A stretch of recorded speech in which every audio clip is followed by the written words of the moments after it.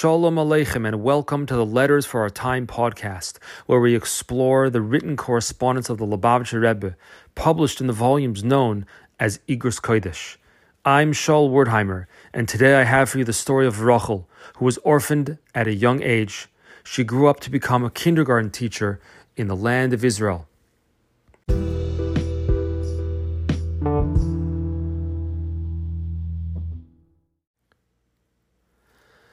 Rachel was 9 years old when she was separated from her parents, Yaakov and Rivka Kleinman. It was 1941, and in response to the advances of the Nazi army, the Soviet Union set out to evacuate all children from Leningrad. Rachel was sent alone to Omsk, Siberia, at the junction of the northern and southern branches of the Trans-Siberian Railway. Her siblings, Fanya, who was 13 at the time, and Zalman, who was 8, remained together, for the time being at least. Before Leningrad was put under siege, Yaakov met up with his sister Ita. They each promised to take care of the other's children in the event that one of them would pass away. Yaakov and Rivka eventually died of starvation while Leningrad was under siege. After the war, Ita, who by then was widowed from her husband Moshe, was living with her in-laws, Rabbi Nochum and Miriam Sosonkin, in Samarkand, Uzbekistan. Through a series of miraculous events, she was able to reunite her nieces and nephew, raising them in the Sosonkin home. And eventually, the siblings moved to Israel. Zalman became a painter. 2 of his paintings grace the walls of my home.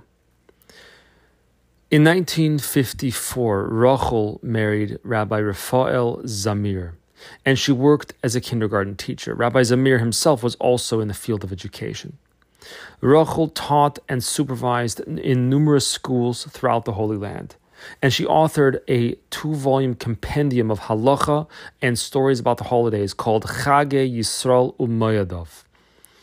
In the winter of 1965, Rachel gathered some drawings made by her young, blossoming students. She packaged them up, included her own letter, and mailed them to the Rebbe in Brooklyn.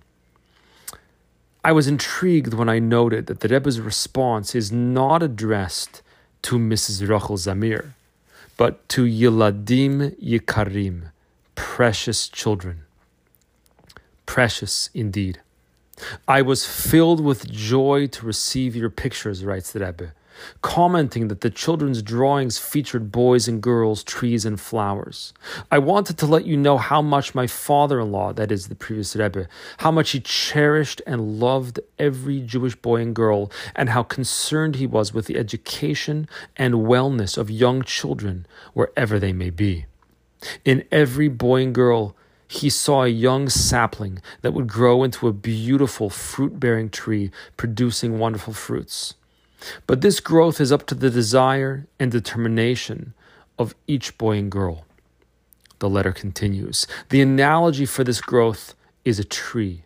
When one plants a seed or a tender sapling, one must protect it from weeds and other hazards, providing it with sufficient water and so forth, until it is able to grow into a tree with good fruits. And the very same applies to every boy and girl to whom Hashem has referred to as Netzer Matoy, a shoot of my planting, my handiwork, in which to glory.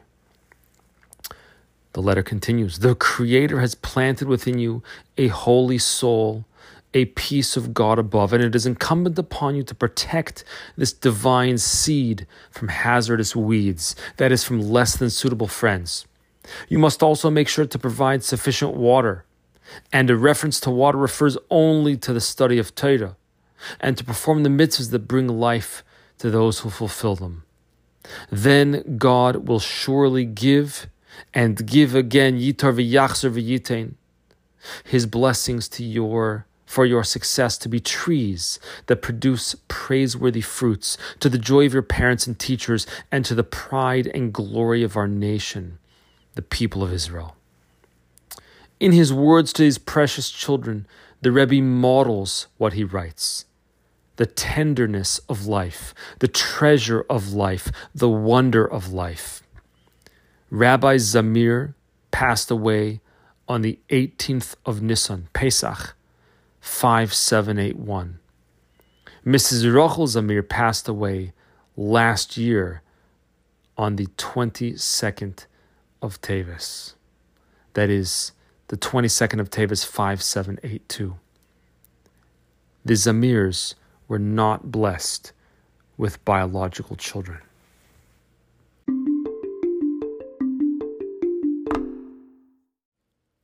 This letter is published in volume 23 of Igros Kodesh, page 324.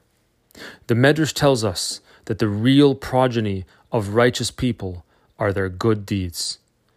I'm Shaul Wertheimer. Thanks for listening to the Letters for Our Time podcast.